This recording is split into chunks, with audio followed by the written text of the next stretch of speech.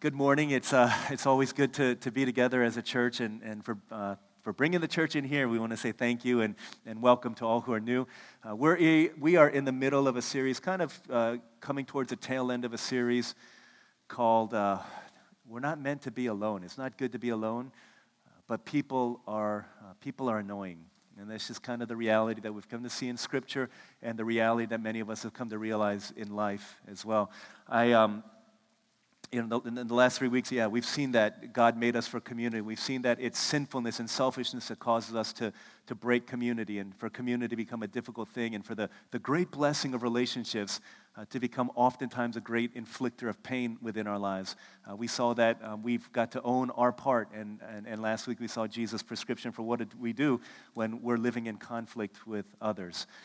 Over the past few weeks, our website tracks statistics and things like that, and it's shown that this has been one of the most re-listened to series. I think because we realize that, we are made for people, but at the same time, so often relationships can be messy, and they can be difficult, and they can cause pain in our lives. Even the best relationships, the best families, the best marriages, the best parent-child relationships, the best boyfriend-girlfriend relationships, best friend relationships can oftentimes inflict a lot of pain in our hearts. But I want to thank you for just sticking it through and for trying to live this out. I've had several really awesome conversations with people who are fighting to live this out and really struggling to do this. I want to read just a message that I got earlier this week from one of our harvesters about the ways in which they're trying to live this out.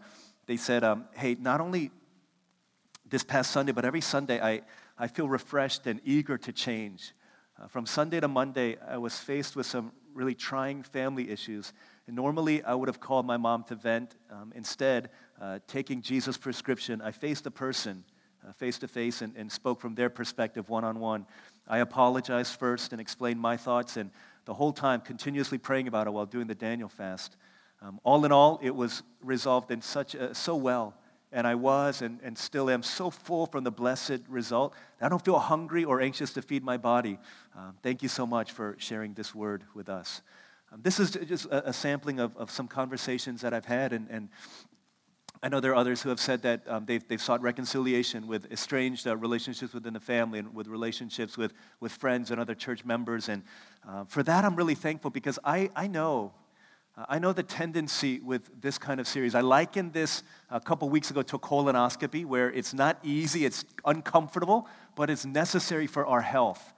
I know that every sermon, the temptation is to listen to a message and say, okay, that was good, but I really hope I never have to think about that ever again.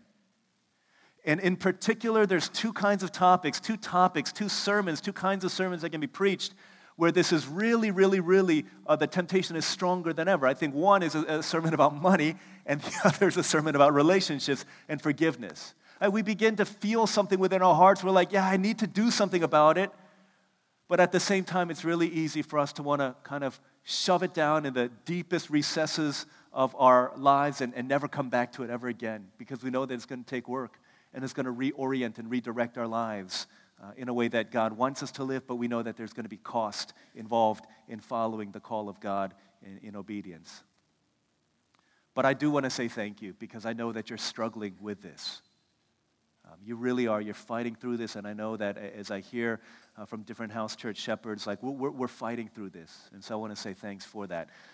I also understand that if one conflict gets resolved, it's kind of like those cartoons where the character is sitting on a boat and there's a bunch of holes, and as soon as they plug one hole, another hole pops up. I know that that's easy for that to happen, because we're living life in a fallen and broken world, and until we get to heaven where everybody is normal, we will live in this broken place, and there will be conflict. And so I want to ask, what do we do? And maybe for 3 weeks we've been listening to this. We're here in the 4th week, and I still got conflict with somebody. Or I've resolved these conflicts, but I know that they're going to come up again. What should our attitude be as we relate to people with whom we are in constant conflict with? Right? How should we relate to them, not just today, but as we move forward? What should our attitude, our posture, our behavior be as we interact with people with whom it's so easy for us to get into conflict? We're going to look at Colossians chapter 3. We're going to read verses 12 through 14. And we're going to see the Apostle Paul. We see the Apostle Paul. He knew what it was to be in conflict. He was the greatest apostle, probably the greatest Christian who ever lived. And yet with two of his best friends, the Apostle Peter, right, one of the pillars of the early church, and with Barnabas, the man who believed in him and helped him to become everything that he was as the Apostle Paul. With these two great heroes of the faith, the Apostle Paul also got into deep and heavy and severe conflict with them. And so you see that a great majority of the New Testament is spent talking about how we can get along with other people, because it's our reality that we have severed relationships, but also the greater reality that in healing them and in coming to forgiveness and reconciliation, it's one of the greatest blessings that we could experience. So what should our attitude be? Colossians 3, verse 12. This is the word of God for the people of God. Therefore, as God's chosen people,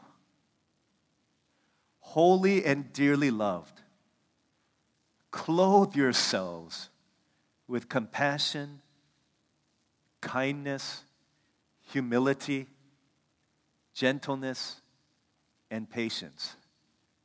Bear with each other and forgive whatever grievances you may have against one another. Forgive as the Lord forgave you, and over all these virtues put on love, which binds them all together in perfect unity. This is God's word. Some challenging stuff. What I want to ask you to do again is I want you to think about somebody with whom you're in relational conflict. Okay, so think about that person again. Some of you are looking at each other right now. I don't know if that's a good thing or if that's a bad thing, or if you're just saying you know who that person is and it may or may not be you. But think about that person, right? Kind of write their name in the sky with the pencil of your heart, and think about that person. And who's that person with whom you're in relational conflict? I want to talk about how we're supposed to relate to them. The analogy is very simple and it's very clear, and thankful for the Apostle Paul as he gives us this picture. It's a picture of clothing. Three things that define our attitude towards people. Here's the first thing. Put on your uniform. Okay, put on your uniform and remember that you're on the same team.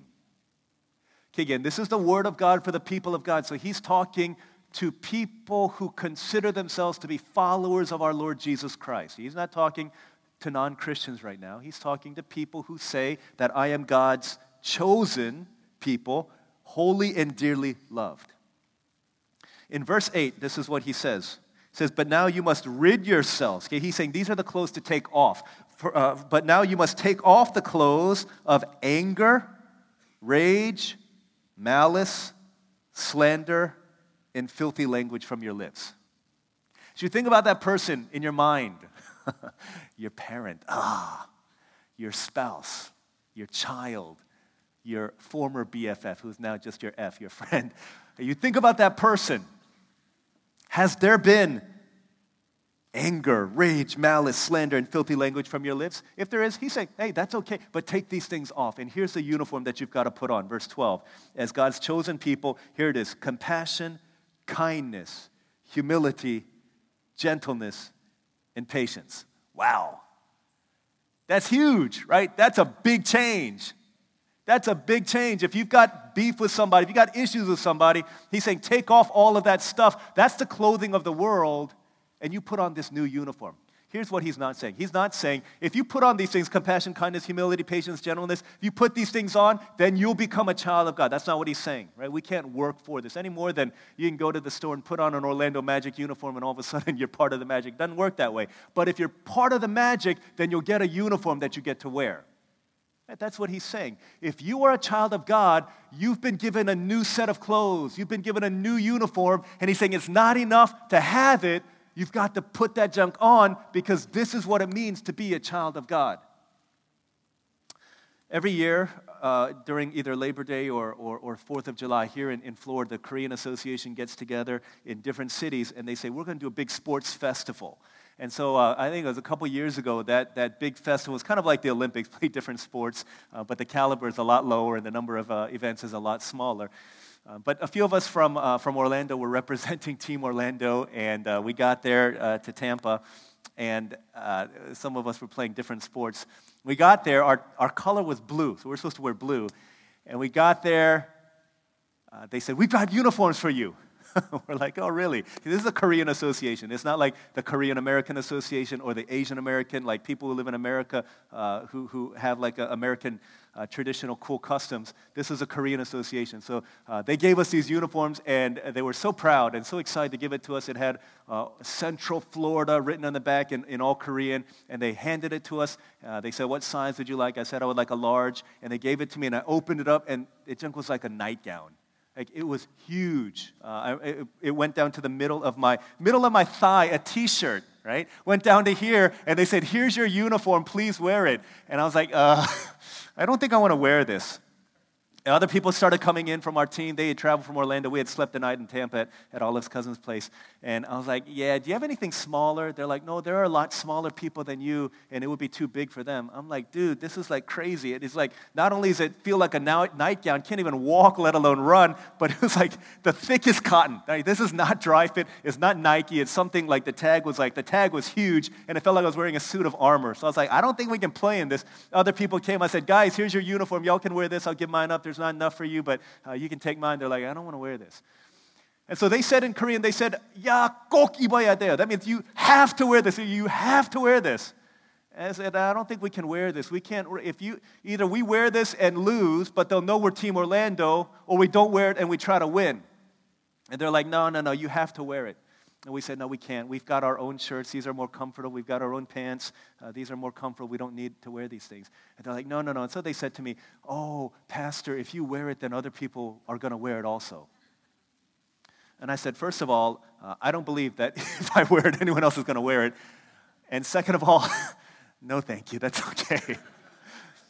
And they got all upset, but they're like, "How will we know that you're Team Orlando fighting?" Right? That's what Korean people say. That's your way of saying, "Yeah, you can do it." But I said, "No, I think they'll know by the other blue shirts that we're wearing." And they were kind of upset. We looked better, but we still lost anyways, and it was just a tragic day altogether. But there's a difference between having the uniform and wearing the uniform. And what Paul is saying is, listen, Team Orlando, you could have the uniform and choose not to wear it, but you can't do that as a child of God. If you're a child of God and you're in relational conflict with somebody, remember that you got to put your uniform on. Put your uniform on. And here's what the uniform looks like. It says the first part, 5 parts to it. I just talk real quick. He says compassion.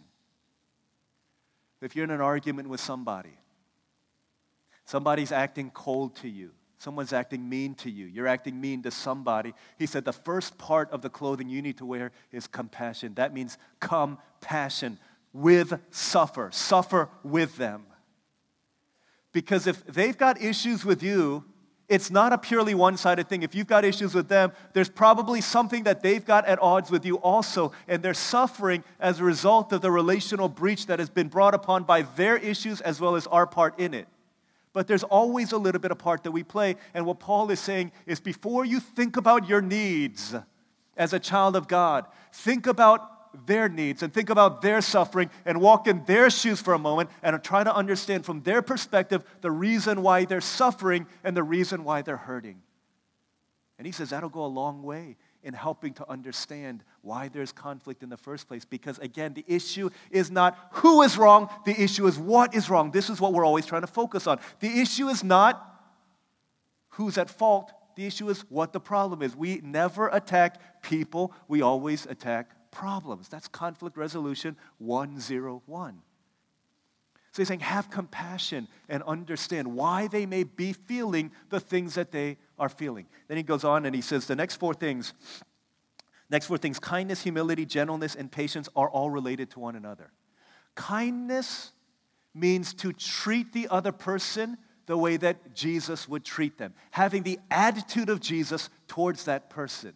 How would Jesus act towards that person with whom you are in relational difficulty with? He would respond in kindness. Kindness is basically compassion in action. So you think about why they're suffering, and kindness is moving towards them and putting that compassion in action. Here's what kindness is. It's treating them the way that Jesus would treat them. Then humility. Okay? Humility is treating ourselves the way that Jesus treats us. Sometimes we think, you know what? They're the one who done 80% of the wrong. They need to fix their issue before I say anything to them. They need to come groveling back for forgiveness because they're the one who took my girlfriend. They need to come groveling back to me because they're the one who talks smack about me. They need to do that. But humility says, no. It's not about you're in a position higher than the other person because you think you're self-righteous. At the foot of the cross, everybody is level. It's the great equalizer. And we come to the cross and we begin to realize in humility, I'm not better than the other person. In fact, the way of Christ in humility, Philippians tells us, to consider in humility others better than yourself. Here's what humility says, guys. This is hard. It says if somebody's going to hurt in this relationship, then it's going to be me and not them. That's what humility says. It's not, I'm going to make myself look worse than everybody else. It's standing up as tall as you can be and then realizing the puniness of your greatness, of your seeming greatness, in light of the greatness of who God is. That's humility.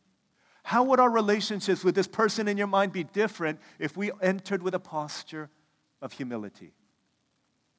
He goes on and he says, gentleness. Gentleness is what happens when kindness and humility meet in our approach to the other person. If we understand what kindness is the way Jesus sees them, we understand humility the way Jesus sees me, and we put these together, then we approach the person, the way that will come out is in gentleness. We don't go in an abrasive way. We don't go to throw stones at them. We come in an attitude of gentleness. And then the last one, patience. Patience then is what happens when kindness and humility meet in our response to their actions. Gentleness was kindness and humility in our approach to a person. Patience is kindness and humility in our response to people. So whatever it is that they do, whatever they've done, we respond to them in patience. The presupposition is you have already plugged into a fountain of mercy and grace that comes through Jesus Christ. You're not saying you need to produce these things. Again, that's why it's not do these things and then you'll be a child of God. He's saying, if you're a child of God, if you know what it is to sing, oh, praise the name of the Lord my God, our God, then you understand you've been connected to a fountain from which this flows. He said, if you've got the uniform, then put it on. Because the other part it says is, why do we wear a uniform? Why is it that we have to wear it? Because if everyone wore the same thing, you wouldn't know who's on the same team as you. And again, we've been saying this for every week. One of the most important, significant truths that Olive brought into our marriage is that when we get into conflict, I'm not her enemy. We're on the same team. And you have to realize that the people with whom you're in conflict, especially if they're in the family of God, you're on the same team. And the uniform tells us that. What if the person that you've got in your heart, in your mind, is in here also? What if both of you decided, okay, I'm going to put on the clothes of a child of God, and then we're going to go to the other person, and I'm going to lead in humility and in kindness and in gentleness? What would that look like for our relationships? Instead of us being like, nah, you know what? They disrespected me first. They need to come to me. Or instead of saying, I'm older and they need to come to me first. All right, getting rid of these Confucian notions and just really and these worldly notions of who needs to do what first, but coming in a posture of gospel humility and putting on the clothing of Christ. All right, what would it look like if we heeded the word of God? Listen, guys, we don't suspend our identity as children of God because I'm going to work. And in the workplace, it's different. We don't suspend our identity as children of God and say it's different because he's my husband and he's a jerk. No, we don't do that. We don't suspend our identity as children of God because they're the ones who did more of the wrong against me. That's not what he's saying. He's saying the attitude and the posture of Christians is different. It's a counterculture that we bring into this. And if indeed what Jesus said is true, that a house divided against itself cannot stand, then it stands to be that the person we're in argument with, if they're a follower of Christ, is not our enemy. And there's another enemy. Whenever I hear somebody say, you know what, I've got an issue with this other believer, the first thing I think is the enemy wants to divide and conquer. And so our first response ought to be to go to God in prayer. Surrender this to the Lord in prayer. You remember the movie? There was a movie that came out about 15 years ago called The Sum of All Fears, Tom Clancy movie. It's really, it's huge in terms of illustrating some major concepts as it relates to conflict here.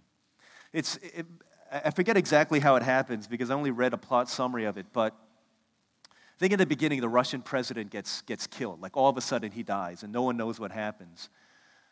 Soon after that, this nuclear bomb goes off in Chechnya, and the Americans believe that it's the Russians who did it, and they start blaming the Russians. And then there's this like nuclear race, and the whole thing is set during the Cold War, nuclear weapons and all that stuff, building their nuclear arsenal in order to provoke the other person or to prevent the other person from provocation and the other nation from going on the offensive, all that stuff. During the Super Bowl, which was held in Baltimore, a nuclear bomb goes off, and the city of Baltimore is destroyed. And so the Americans are thinking, okay, it's got to be the Russians. And so there's this like standoff, and we're on the brink of World War III. Huge, massive, like the fingers on the button on both of these sides. And then Ben Affleck comes, and he's a CIA agent, and he's a spy, and he does all this research, and he finds out that there's this neo-Nazi group that's behind all of these things. And what that group is trying to do is trying to obliterate America and Russia in order that Europe can become the superpower of the world. And so in this moment, right when there's the tensions are at the highest and they're about to push the nuclear button, he says to the Russian president, he said, there's another enemy.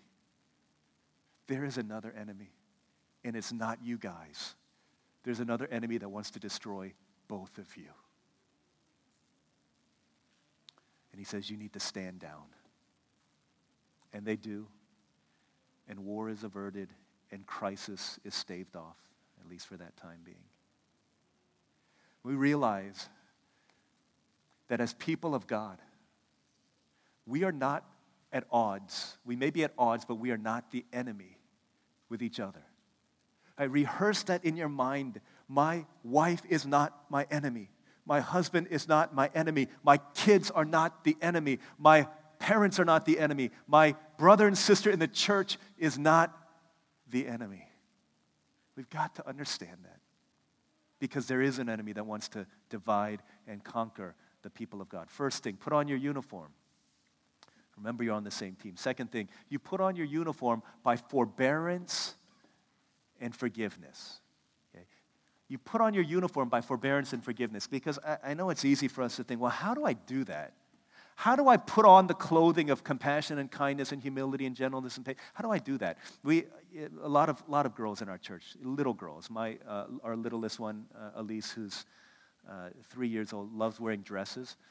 She loves wearing dresses, but a lot of times she doesn't know how to put them on because there's too many holes and she doesn't know how to button them. And so she'll find a dress that she loves and she'll bring it to Olive or myself and she'll say, can you put this dress on? Can you put this on me? Can you help me put this on? And so we'll put it on and we'll button it up for her and she'll go along.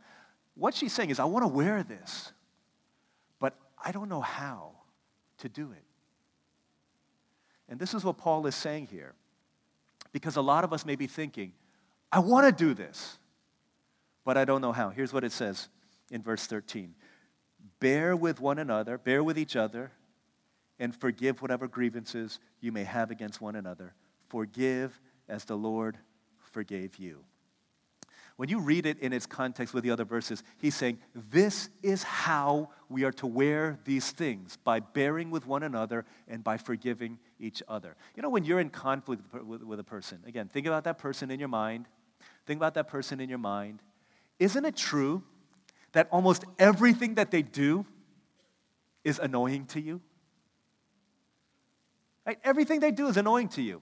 He's saying there's two reasons why. And again, we've talked about this before. There's two reasons why. One, just because they annoy you. It's something that they do. It's their preference. It's their habit. It's something that they do, but it's not sinful. Again, they need to understand that when there's no more drink in their cup and they make that noise, it annoys everybody. Well, maybe it doesn't. Maybe it just annoys you, but you're at conflict with them, and so everything annoys you. It's not a sinful thing, but it's just something that annoys you. Or, I hate the way that they, I don't know, whatever it is that they do. There's something annoying about them, and again, if it's not a sinful thing, he says, bear with one another. Here's the deal, guys.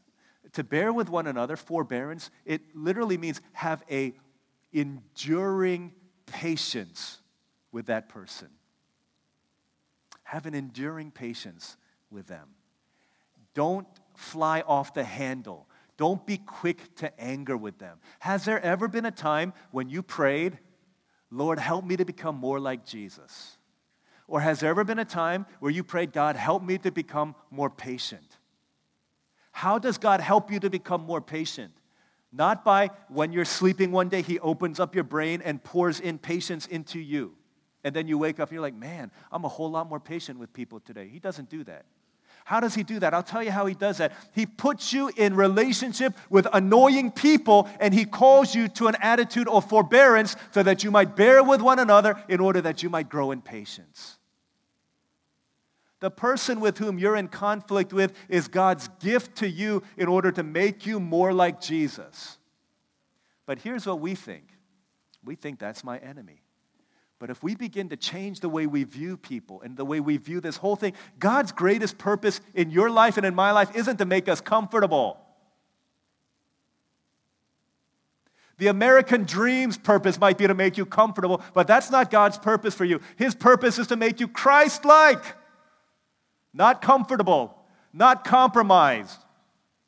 This is too difficult for me. Well, this is God's purpose for you. You're on the anvil. He's molding you and he's making you so that you can become more like Christ in order that you might do greater things in this world for his glory. That's God's purpose. So are you annoyed with somebody and it's not sinful what they're doing to you? He says, bear with one another. Be patient with one another. Grow in your heart, because they are God's given gift to shape you to become more like Christ. You know what, DL? They are sinning, though. They're sinning. They've slandered me. They've made up stuff about me. They're saying mean things about me. Okay, cool. Then go to the second thing. Here's how you put on these clothing. He says, forgive whatever grievances you may have against one another. Forgive as the Lord forgave you. Can we be honest for a second? Have you forgiven the person that you're thinking about in your mind? Have you forgiven them? Not just shoved it down, excused them, forgotten about it. Right? Anyone can forget about it. Well, if you have amnesia, you could forget about it. That has nothing to do with forgiveness. Right? Forgiveness is not about excusing the person. The reason they did that to me was because, well, their dad was abusive too, and his dad was abusive, and his dad was an alcoholic. That's why he beat me. I'll just, it's okay. Don't worry about it. No, that's not forgiveness. Forgiveness is necessary when there are no excuses for their behavior.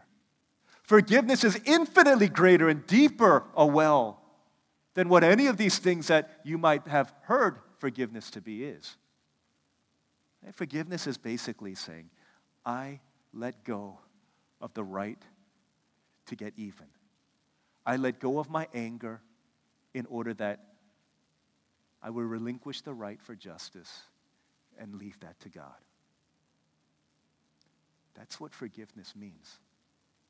It means I absorb the cost because Christ has absorbed a greater cost of all of my sins against him.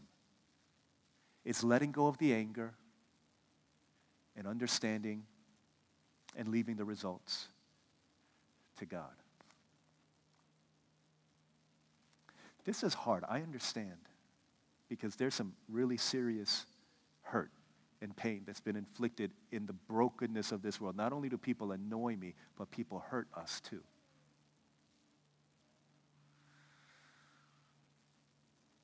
What a lot of times we think That person hurt me. I just want to get even. That's all. I just want to get justice. That's it. I just want to get even. They hurt me last. I just got to hurt them back, and then that's it. An eye for an eye. That's what the Bible says. That's what we say. But do you understand something? The reason that an eye for an eye was given was because we don't really treat other people with an eye for an eye. Someone takes out our eye, what do? We take out both of their eyes, and we say, now we're even. No, we're not. You took out both of their eyes. Well, let me take out their eye, but let me let them know about it. Let me take a picture of it and put it on Instagram so that they know, and everybody knows that we're even now. No, what we do is we don't ever get even. We always want to go the next step. We go to revenge, which is beyond getting even. Do you remember, this is the law of the land, and here I get a lot of insights from a guy named Ken Sande and from John Ortberg. Ken Sande, his ministry called Peacemakers. If you have ongoing and disastrous conflict, destructive in your life, then you got to read his stuff on Peacemakers. It's amazing. But the law of the world is the law of Lamech in Scripture. Okay, soon after Cain and Abel, there's a guy named Lamech, first polygamist in the Bible, bad man. He gets hurt by somebody. He says, somebody hurt me, and so what Lamech did was instead of hurting them back, he says, he killed them. Right? He says, a young man hurt me, so I killed that dude. That's what we do. We don't get even, we get vengeful. And this is what Lamech said. He said, whoever messes with me, I will avenge them 77 times. That'll teach them to mess with Lamech. That's what a lot of us do. Man, we try to hurt people back for the way that they've hurt us. And if it's not hurting them directly, we tell other people so that indirectly we can spread the hatred towards other people against that person. Well, they don't know. I don't have any issues with that. Yeah, we're cool. But I'll just let them simmer in their pain by telling other people. So when Peter comes into the equation with Jesus, right, Peter thinks he's a really great guy, really good disciple, follower of Christ. He says, Jesus, hypothetically speaking, somebody messes with me. What do I do? How many times do I need to forgive him? 7 times? That cool? Peter thinks he's getting extra credit here. You know why? Because the rabbis taught, you just need to forgive 3 times. Right? 3 times. So Peter's thinking, I'm a really good Christian. Right? Jesus said, I'm the rock. I'm going to build the church. He's going to build the church on my confession. That's me. Here I am. I'm going to go extra credit. Double time and 1. Right? That's 3 times 3. 3 plus 3 plus 1. And so he thinks Jesus is going to say, no, Peter. Oh, no, Peter, not 7 times. Just 3 times. So Peter's like, Jesus, how many times do I need to forgive? 7 times? Jesus is like, no, not 7 times. 70 times 7. What? Peter's like, what? It says 77 times. So Peter's saying, so you mean at the 78th time I don't have to forgive anymore? Jesus is saying, no. He's saying, here's what I'm doing. I'm reversing the law of Lamech that says, the world says you get revenge. Jesus says, you forgive. How many times? As many as it takes. Right? As many as it takes. As many times as Jesus forgives, you've got a fountain. You've got a river of forgiveness flowing out of you. That's what Jesus says. Hey, you can't do this. You can't do this if you don't have Christ in you. You can't. It's impossible because it's not the way of the world. It's not the way of natural people. But what Jesus is saying, hey, you do this, not just because it's the right thing to do, because unless you do, it's going to kill you. What do? You have a grudge against somebody? What do you do with a grudge? Can I tell you? Ortberg says it's great. What do you do with a grudge? You nurse that grudge. You bear that grudge. You hold that grudge. What does that sound like? Hold, bear, nurse? It's a baby. And the more you do that, the heavier it gets. And some of us are feeling like, I can't go on. I feel debilitated because I've been nursing. You don't think it's because you're nursing that grudge, but it is. Here's what forgiveness is. It's releasing the prisoner and understanding that the prisoner is you. Can I say that again? This is forgiveness. It's releasing the prisoner and releasing and understanding the prisoner is you. Let me read another message I got this week. So early in the morning on last Sunday, about 6 in the morning, someone couldn't sleep all night, stayed up, and they wrote, Pastor DL, I can't go on. I've been verbally slain by my spouse. Could you and my shepherds help me restore my spirit and meet us today? I didn't meet with them. I said, let's listen to the message this week and then see what happens. Later that night, after I had preached on conflict and then the House Church shepherds met with this couple, Sunday night I got this email that said, thank you, Pastor DL, for the timely message and prayers, and thank you to my shepherds for taking the time to comfort and counsel me and my spouse. We appreciate your loving, caring spirit to help me get out of my negative emotional pit. I should have known better and been more alert to guard my heart against the attack of the evil one. Thank you for interceding on our behalf. Thank you, Jesus, for enabling me to accept my spouse's apology and help me choose forgiveness. I needed to flush out the hurtful poison afflicting my mind and my spirit. That's what forgiveness is. When we choose not to forgive, we are eating rat poison, Annie Lamott says, and waiting for the rat to die. We're killing ourselves when we live in unforgiveness and bitterness. And so we put on the uniform, put on the clothing through forbearance and forgiveness. The last thing is remember that love never, ever, ever goes out of style. Verse 14, and over all these virtues, put on love, which binds them all together in perfect unity. He's saying for all time, for all time, from 2,000 years ago when this was written until today, whatever the situation, whatever the shifting tides of culture, whatever your relational conflict may be, he says the one thing that will never go out of style over all things, put on love, which binds all these together in perfect unity. You can have all of these things, and Paul's saying, listen, let me just boil all of this down to one word, the way that Jesus did. Jesus, out of 613 commandments in all of the Old Testament, what's the most important thing? Basically what Jesus does, takes 613 commandments, throws them into a blender, comes out with a smoothie, and the smoothie says love. That's it. And that's what he's doing here, Paul. Saying, you want to know an easy way to remember all of this stuff? Compassion, kindness, humility, gentleness, patience. Let me boil all that together and give you one thing. It's love. Because all the other clothing of this world, whether it's you got to get justice, you got to get revenge, whatever it is, these things are like fashion, kind of like our passions. They come and go. But the principle of love is invincible for all time. Nothing will overcome that. And so he says love.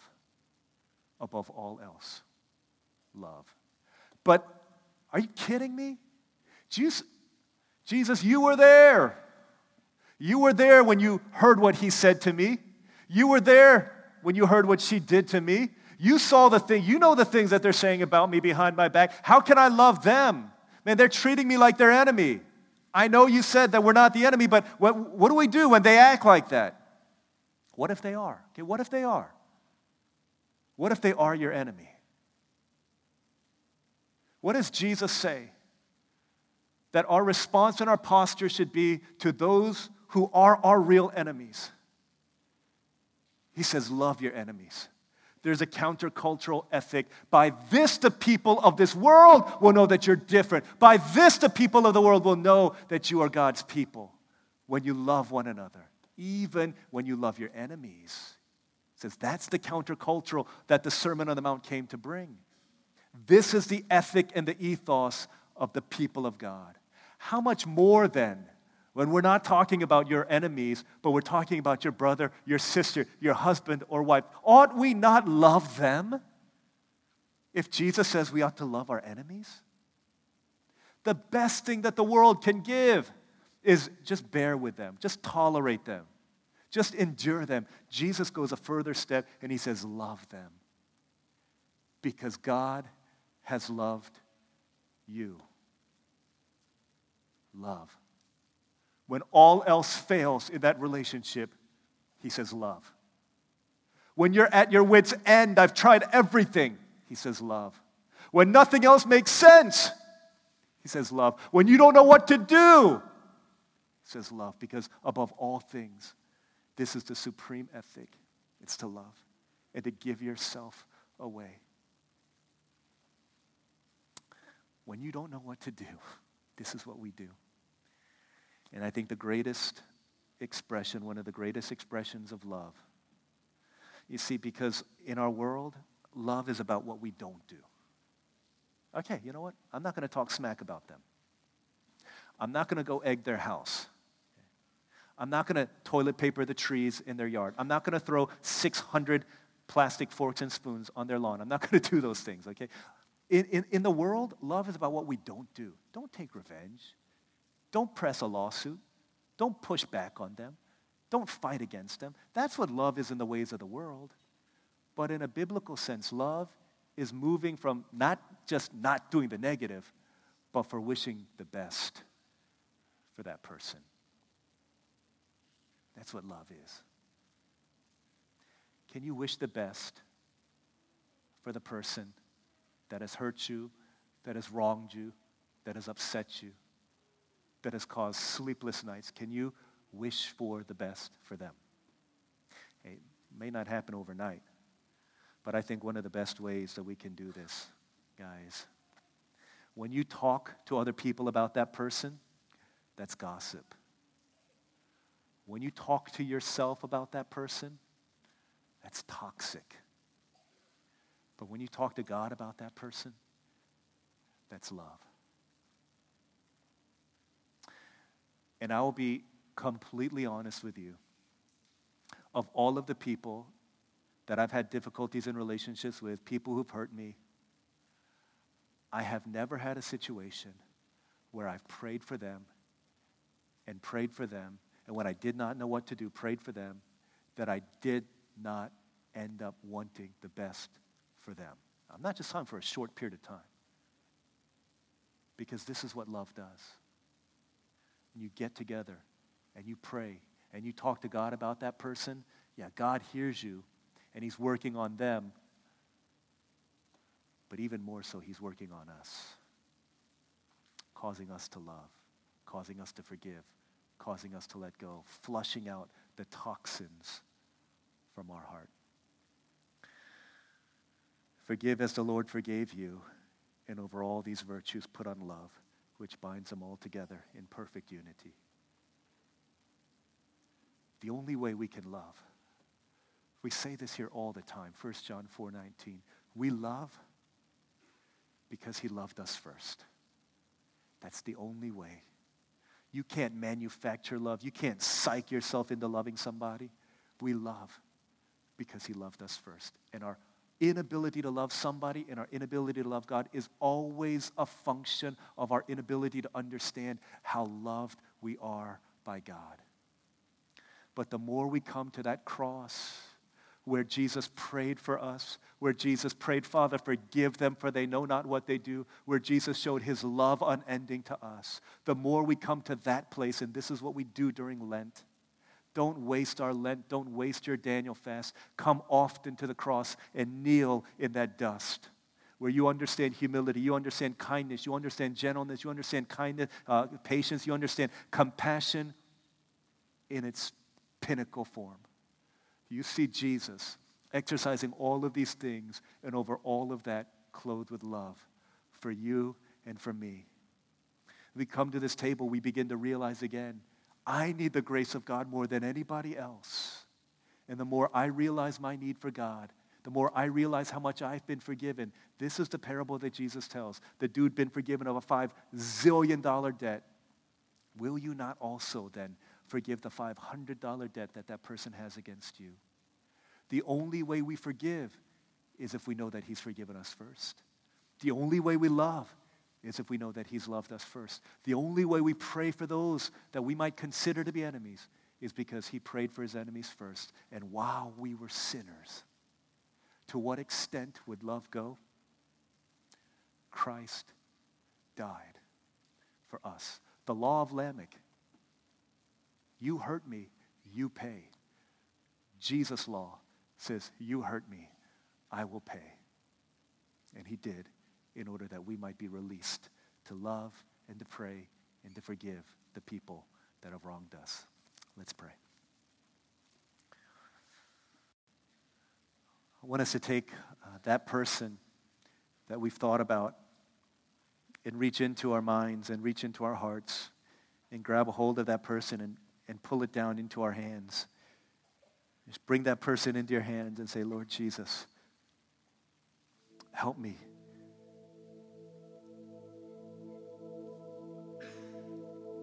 Help me to love this person the way that you do. Help me to hear you say about them, Father, forgive him, forgive her, for they don't know what they're doing.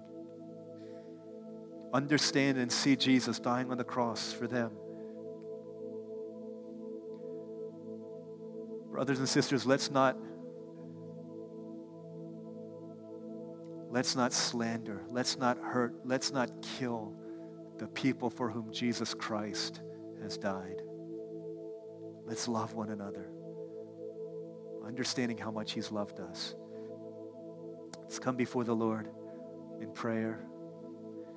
Again, beginning with ourselves. Lord, forgive me for the ways that I've hurt this person, for the ways that I've been okay with a casual, cool, calm indifference towards them rather than loving them the way that I know I ought to. Lord, have mercy on me. Forgive me. Cleanse me. May I see how much I need forgiveness in order then that I might be able to extend forgiveness to others. Let's pray together for a few moments in that way. We're going to come to this table of redeeming grace. The Apostle Paul says, come in a manner worthy of the gospel. Right, let's let go of sin, embrace grace. Let's pray for a couple moments and then we'll continue.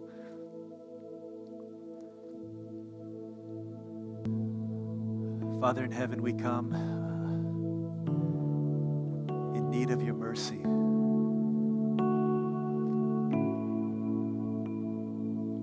If really there is a supernatural God living inside of us,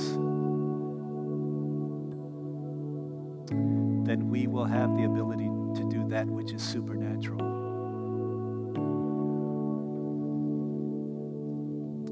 Christianity is not, you got to try harder. You got to maximize every ounce of effort you've got in order to do these hard things. It's never what Christianity said. So when we put ourselves in line with the means of grace, and we fight for that, and we strive for that, we can experience God's grace. But it begins with Christ pouring that into us. So Father, for some of us as we go through Lent, maybe this will be the great challenge, to pull away from the crazy, busy, hectic schedule of life and get ourselves messy with the dust of the Rabbi Jesus, the crucified carpenter, as we gaze upon the greatest act of love and forgiveness the world will ever, ever, ever know. Nothing comes close. But when we get into that place, our hearts begin to melt, and then they begin to swell, and then we begin to have the capacity to do what only God in us can do. We've seen it. We've tasted its fruit. We're asking that you'd help us to do it again, afresh, in a new way. Lord, we need you. Oh, we need you. So much more than we could ever say. So help us. Help us, Lord. In Jesus' name we pray.